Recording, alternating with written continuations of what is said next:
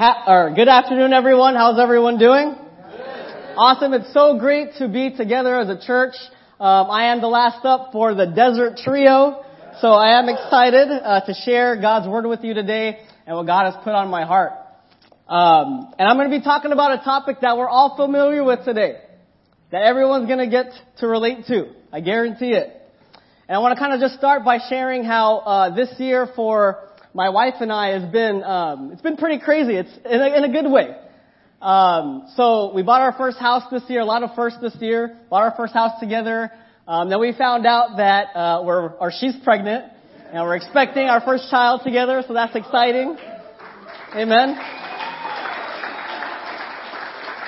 And then a few weeks ago, I also found out that I'll be, teaching for my first year at Desert Sands, Unified School District. So excited about that as well. And those are all tremendous blessings, right? And there's even times where God can overwhelm you with good things. What's funny is, even that God is so good to us, the sinful nature never ceases to stop, right? It's always in us. It's always there. And I feel like this year in my life, God has shown me just how selfish I really am. And I know everybody's selfish. You're thinking that right now. Yeah, I'm selfish. You know, but for this season in my life, God has really revealed this. And like I said, Steph has been pregnant. It's been an ugly pregnancy, guys. It's been ugly.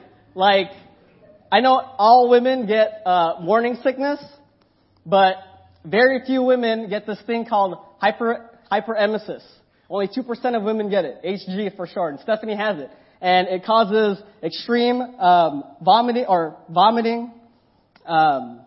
weight loss, nausea. In extreme cases, they have to go to the urgent care to get IV fluids. And Stephanie has had to do that twice. And naturally, I'm thinking, man, like, I'm going to have a kid on the way. I see Stephanie going through this and struggling through this. And I'm like, wow, I'm going to be more serving. I'm going to be more giving, more selfless. But the truth is, man, I've been struggling with it so much. I am extremely selfish. And this really bothers me because it leaves me feeling like, man, how out of touch have I become with denying myself and taking up my cross daily? And so considering this truth, it's led me to study this topic out, selfishness. And you know, sometimes we write lessons because we're doing a series. Sometimes we're given a topic. Sometimes we need to address the audience. But honestly, I wrote this lesson for me. And I know that's ironic and it's selfish. But hopefully in my study and converting into a sermon, it's going to help you as well and inspire you to grow in this area. Let's pray. Father in heaven, great God, we come before you. Thank you so much for your grace. God, I'm so appreciative of just the grace series that we did, Lord, and how we're still doing, God. And man, we don't deserve to be here.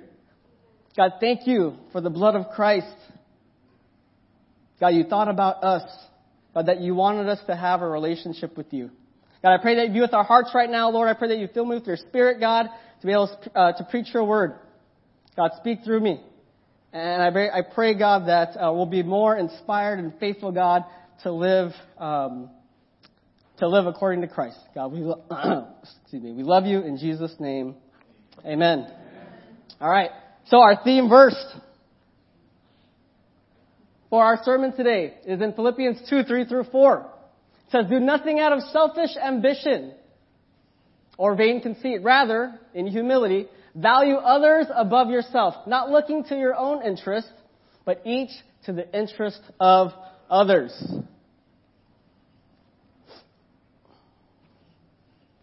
The title of the lesson today is called Above Me. Above me. In Psalm 135, 5-6, it says, "I know that the Lord is great, that our Lord is greater than all gods. The Lord does whatever pleases him in the heavens and on the earth, in the seas and all their depths." And so the psalmist is communicating here that God is above everything. Right? That he's above us. And I believe that the first step in living a life of selflessness and that's sacrificial is embracing that God reigns above. That he's above our desires, that he's above our will, that he's above our dreams. That God reigns above and we're here at the bottom. We're going to break this theme verse into two parts. Sorry, guys, I'm having a little trouble with the clicker here. But the first part says, do nothing out of selfish ambition or vain conceit. My first point here is selfie. We love selfies, don't we? Selfish ambition can be understood as a motivation to elevate oneself or to put one's own interests before another's. It's a self above others approach.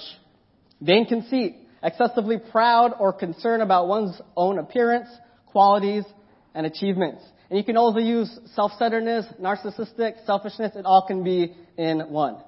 And it's certainly not easy, it's certainly not hard to see that our world, our society is selfish, right? It's all over the place. There's a saying that our society loves to hear and loves to give and loves to say. Right? You've heard of this? Just be yourself. Just be yourself. It's on social media feeds. It's in Disney films. It's in Hallmark films. Not that I watch any of those. It's in books. It's in graduation cards, right? Like, you're going to win. You're going to be a winner, champ. Just be yourself. We see it all over the place. And I know the heart of the message is, okay, be yourself. Don't try to be someone that you're not. Be real. Be authentic. However, I feel like that this message has gone unchecked. And now the message is, and now what we're seeing is an overinflation of self-regard and that our society is obsessed with the self. Now the message has become that above all else, just be you, admire you, love you. You're what's true. You're what's most important. It's ubiquitous in our culture. It's everywhere we go. I want to show you this Diet Coke commercial. Look, here's the thing about Diet Coke.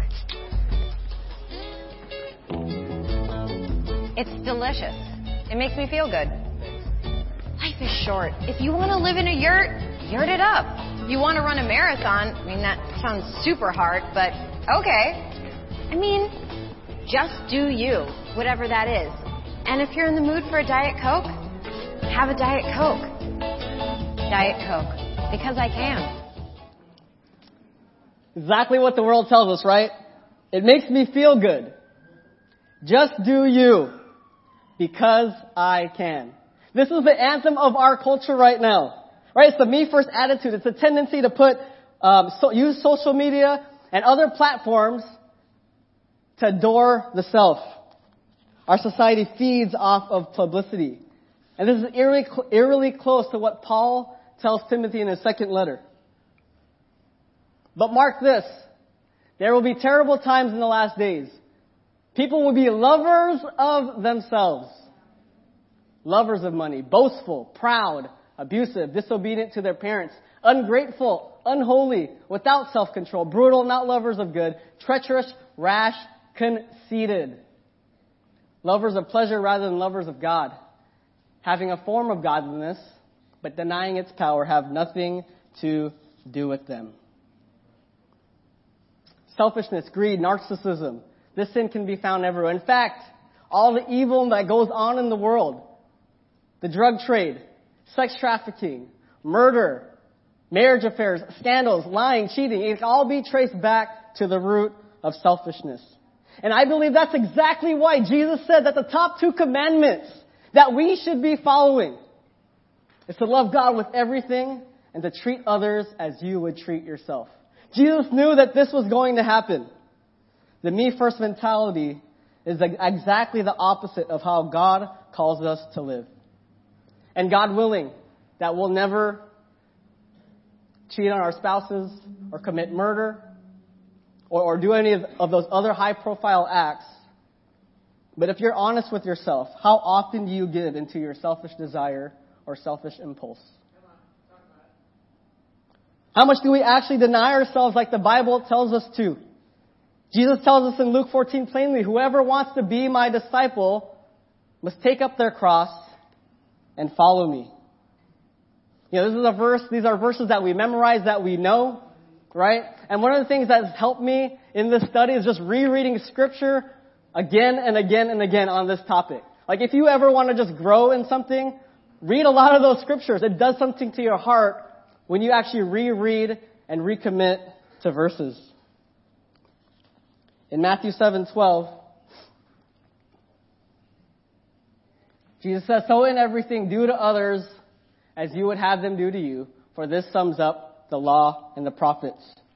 Jesus, at the end of his Sermon on the Mount, says this. And if you look at his Sermon on the Mount, a lot of the things that he's teaching has to do with people. And he sums it up with that. He says, in everything, do to others what you would have them do to you. That sums up the entire message of the Bible. If this is at the core of what we believe in, of following God, does this sum up your walk with God? You know, being honest, valuing others above myself, doesn't sum up my walk with God. You know, one of the things that I love most, that encourages my soul, that's my happy place, is sleeping. I love taking a nap. I love sleeping. And so you can imagine, if that I wake up before my body is rested, that's probably the most discouraging things that I hate to experience. And like I shared earlier, I have a pregnant wife. And she gets up in the middle of the night. She's hungry. She's thirsty. She needs my attention. She needs me to get her things. And she's totally flipped my happy place upside down. And I know what you're thinking, man. We have a baby coming. I'm about to get a rude awakening. Like literally. Right?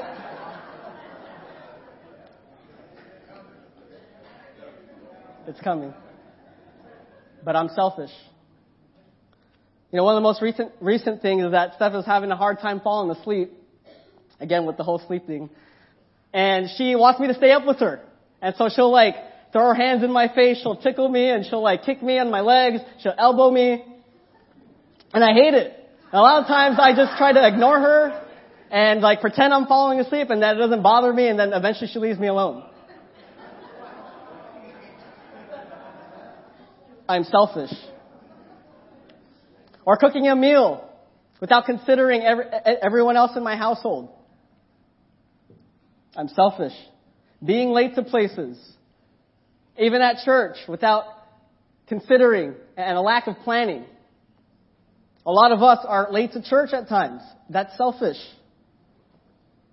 Not being giving to the fellowship. And a lot of times I would use the excuse, I'm shy, I'm introverted, that's who I am. That's selfish. Not being giving with my time, that's selfish. Procrastinating on projects that need to get done around my house, that's selfish. Waiting for someone else to do something that you see that needs to be done. Maybe it's something small like washing the dishes or taking out the trash, or maybe seeing a need at church and waiting for someone else to do it. That's selfish. Being impatient, that's selfish. Being unwilling to forgive, that's selfish. Feeling entitled, that's selfish. And you may relate to some of these things or not, but my challenge to you is look into your daily life. What areas are you selfish in? Right? Because when no one's looking is what really shows our character. You know, I do want to lift up the church. You know, not too long ago we did the series on giving, and I do want to lift up Sean Howe and all the Hope reps that have been helping us to really go and serve the community and keeping that on our hearts. So I definitely want to lift up the church. But it's the selfish desire that we possess that happens daily is what I'm really after. A lot of our selfishness happens when it's just between you and God. Right? How is your purity? Do you have jealousy and envy? Do you compare yourself to others? You know, Darren talked about last week, comparigance. I have a short story of how to be miserable. Just in case if you're looking for it, I'll tell you how to get it. Think about yourself constantly. Use I as often as possible. Mirror yourself continually by the opinions of other people. Listen greedily to what people say about you, and if it's not what you want to hear, get angry. Expect to be appreciated by everyone. Be suspicious. Be jealous and envious. Be sensitive and easily offended. Never forgive a criticism. Trust nobody but yourself. Insist on expecting consideration and respect at all times. Demand agreement with your own views on everything. Sulk and feel sorry for yourself if people are not grateful to you for what you do for them. Never forget how much you have done for other people, and think about it at all times. But always remember what they have failed to do for you. Seek at all times to entertain yourself and do as little as possible as you can for other people. You know, I wrote this down and I was reading it to myself, and this explains a lot of who I was before Christ. And to be honest, it's still something that I struggle and battle with daily. Church, I don't want to be this person. I don't think anyone here wants to be that person. But I do think that sometimes we have the mindset that selfishness is kind of an okay thing to have. That we all kind of agree we're selfish, that's just who we are. That we're kind of accepting of it. If I raised my hand, this is a rhetorical question, if I raised my hand and said, are you selfish? The majority would raise their hands, right? And we'd be kind of yeah, that's about right. But what if I just said, raise your hand if you're a thief? And if majority of people raise their hand, we'd be looking around man, what's going on, right? We would have to have some talks. My point is the sin of selfishness should be just as alarming. I know personally I needed to take a hard look at this. And after a few days of trying to be intentional, like James talked about, and being deliberate, it's hard, right? It's not an easy thing to do. And I'm not naive, right? We might have to be just dealing with this and struggling with it till the day Jesus comes back. But I do want to avoid getting sucked into, it's just a part of who I am. I'm human. Galatians 5:24 says those that belong to Christ Jesus have crucified the flesh with its passions and desires.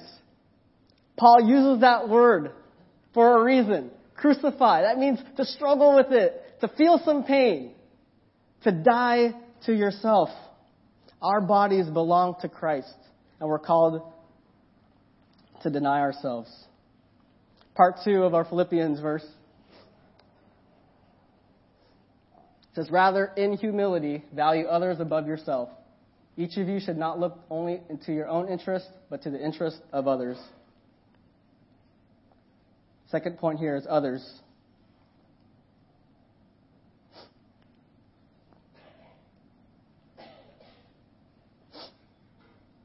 When you look at that word humility, a lot of other translations has it lowliness of mind.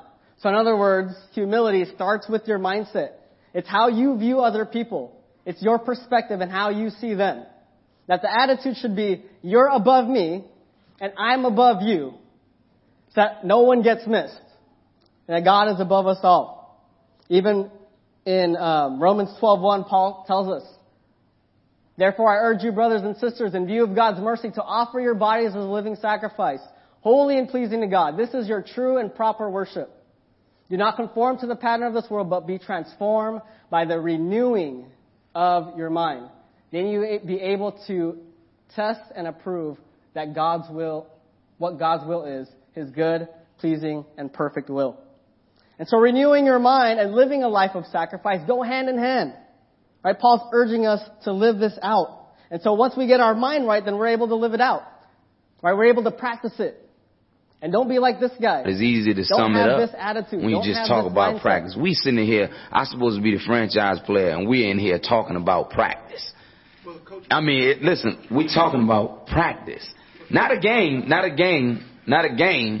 We're talking about practice. Not a game. Not the game that I go out there and die for and play every game like it's my last. Not the game. We're talking about practice, man. I mean, how silly is that, man? We're talking about practice. I know I'm supposed to be there. I know I'm supposed to lead by example. I know that. And I'm not shoving it aside, like it don't mean anything. I know it's important. I do. I honestly do. But we talking about practice, man. What are we talking about? Practice? We're talking about practice, man. We're talking about practice. We're talking about practice. We ain't talking about the game. We're talking about practice, man. When you come in the arena and you see me play, don't you? Absolutely. You see me give everything I got, right? Absolutely. But we talking about practice right now. We talking about practice. Man, I hear you. It's funny to me too. I mean, it's strange to me too. But we talking about practice, man. We're not even talking about the game, the actual game, when it matters. We're talking about practice. Alan, is it possible, though, that from where he's coming from? He says that word over like 50 times. But I love how he starts it out. He says, I'm the franchise player. It's about me. Why are we talking about practice? Right? Then he goes on to say, I know it's important. I really do. But we talking about practice, man. Come on. Right? And we can have that mindset though. We can know the verses. None of these verses I've showed you that you don't know if you're a disciple, right? And sometimes we can know these verses but not put them into practice. Being selfless is indeed a practice. You know, the amazing thing is that when we do this, incredible things happen. Turn your Bibles over to John 12:23. John chapter 12, verse 23.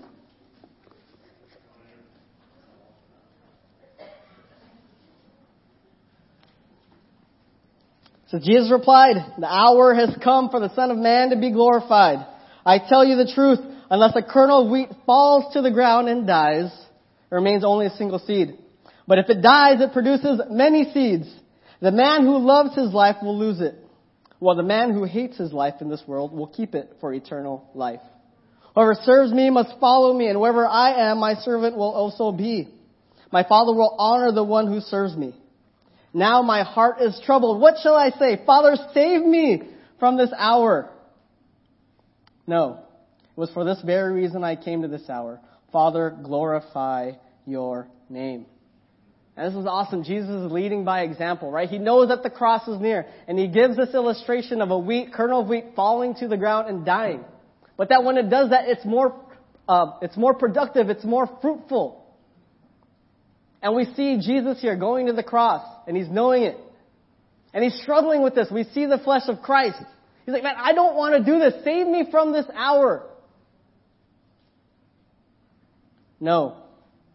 Father, glorify your name. When we're deliberate in denying ourselves and our flesh, God is glorified. That needs to be the reason. And when we see people being selfless, I know for me, when people are being selfless towards me, it inspires me. It helps me to want to do the same and pay it forward. When we do that, God is glorified and we're more fruitful.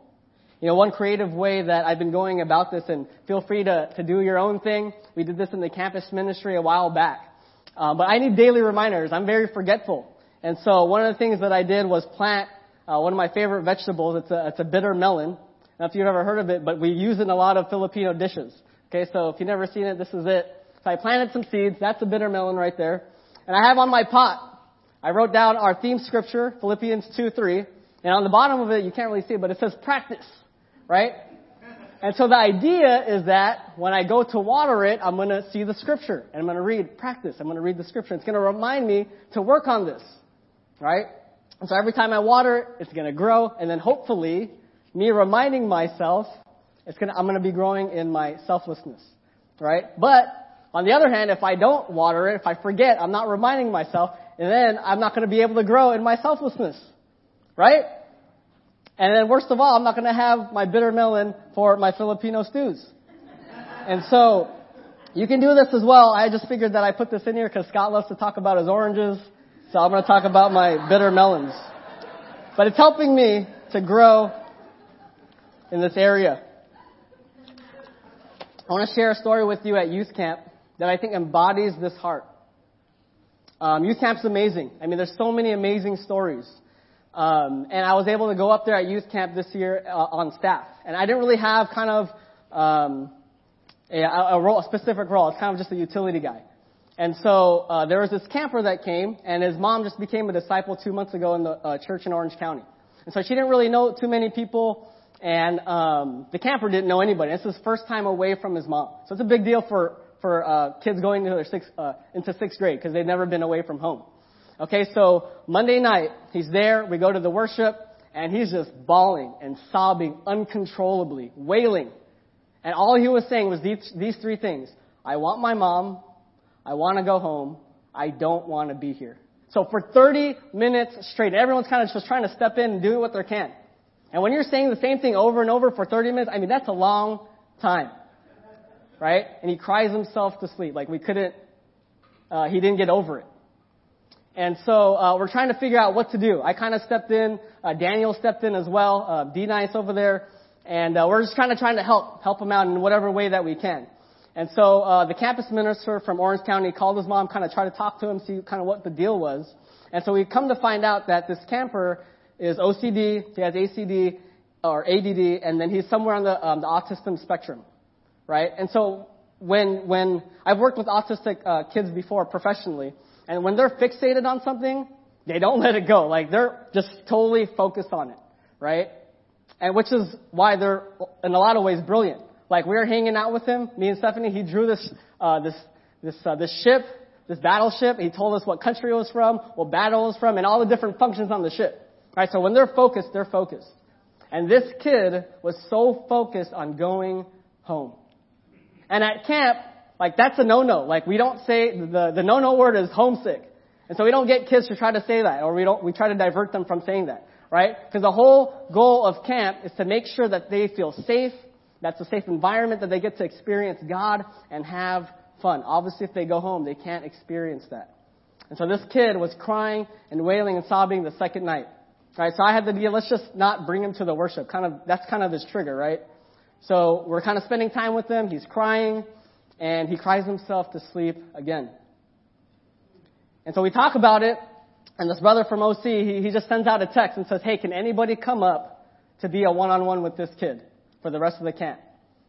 And what's so amazing, this brother named Thomas Bryant dropped everything that he was doing, worked it out with work, his job, came up to be a one-on-one with this kid. Do to others as you would have them do to you. This is his words. He said, the reason I'm here is because if it was my son, I would want someone else to do the same. And this is the heart that Jesus wants us to have. And the story's not over. So he came, and we're kind of tag teaming, me and him, with this camper. The third night, wailing, sobbing, crying for another 30 minutes, cries himself to sleep again. Thursday comes around. Thomas is just engaging with him all day long, right? The worship comes in the evening. I go check on them, and they're just engaged. They're talking about all these different military tactics because Thomas was, I guess, a former military guy, and he's just engaging with him the whole time. And that's the first night that the camper wasn't crying.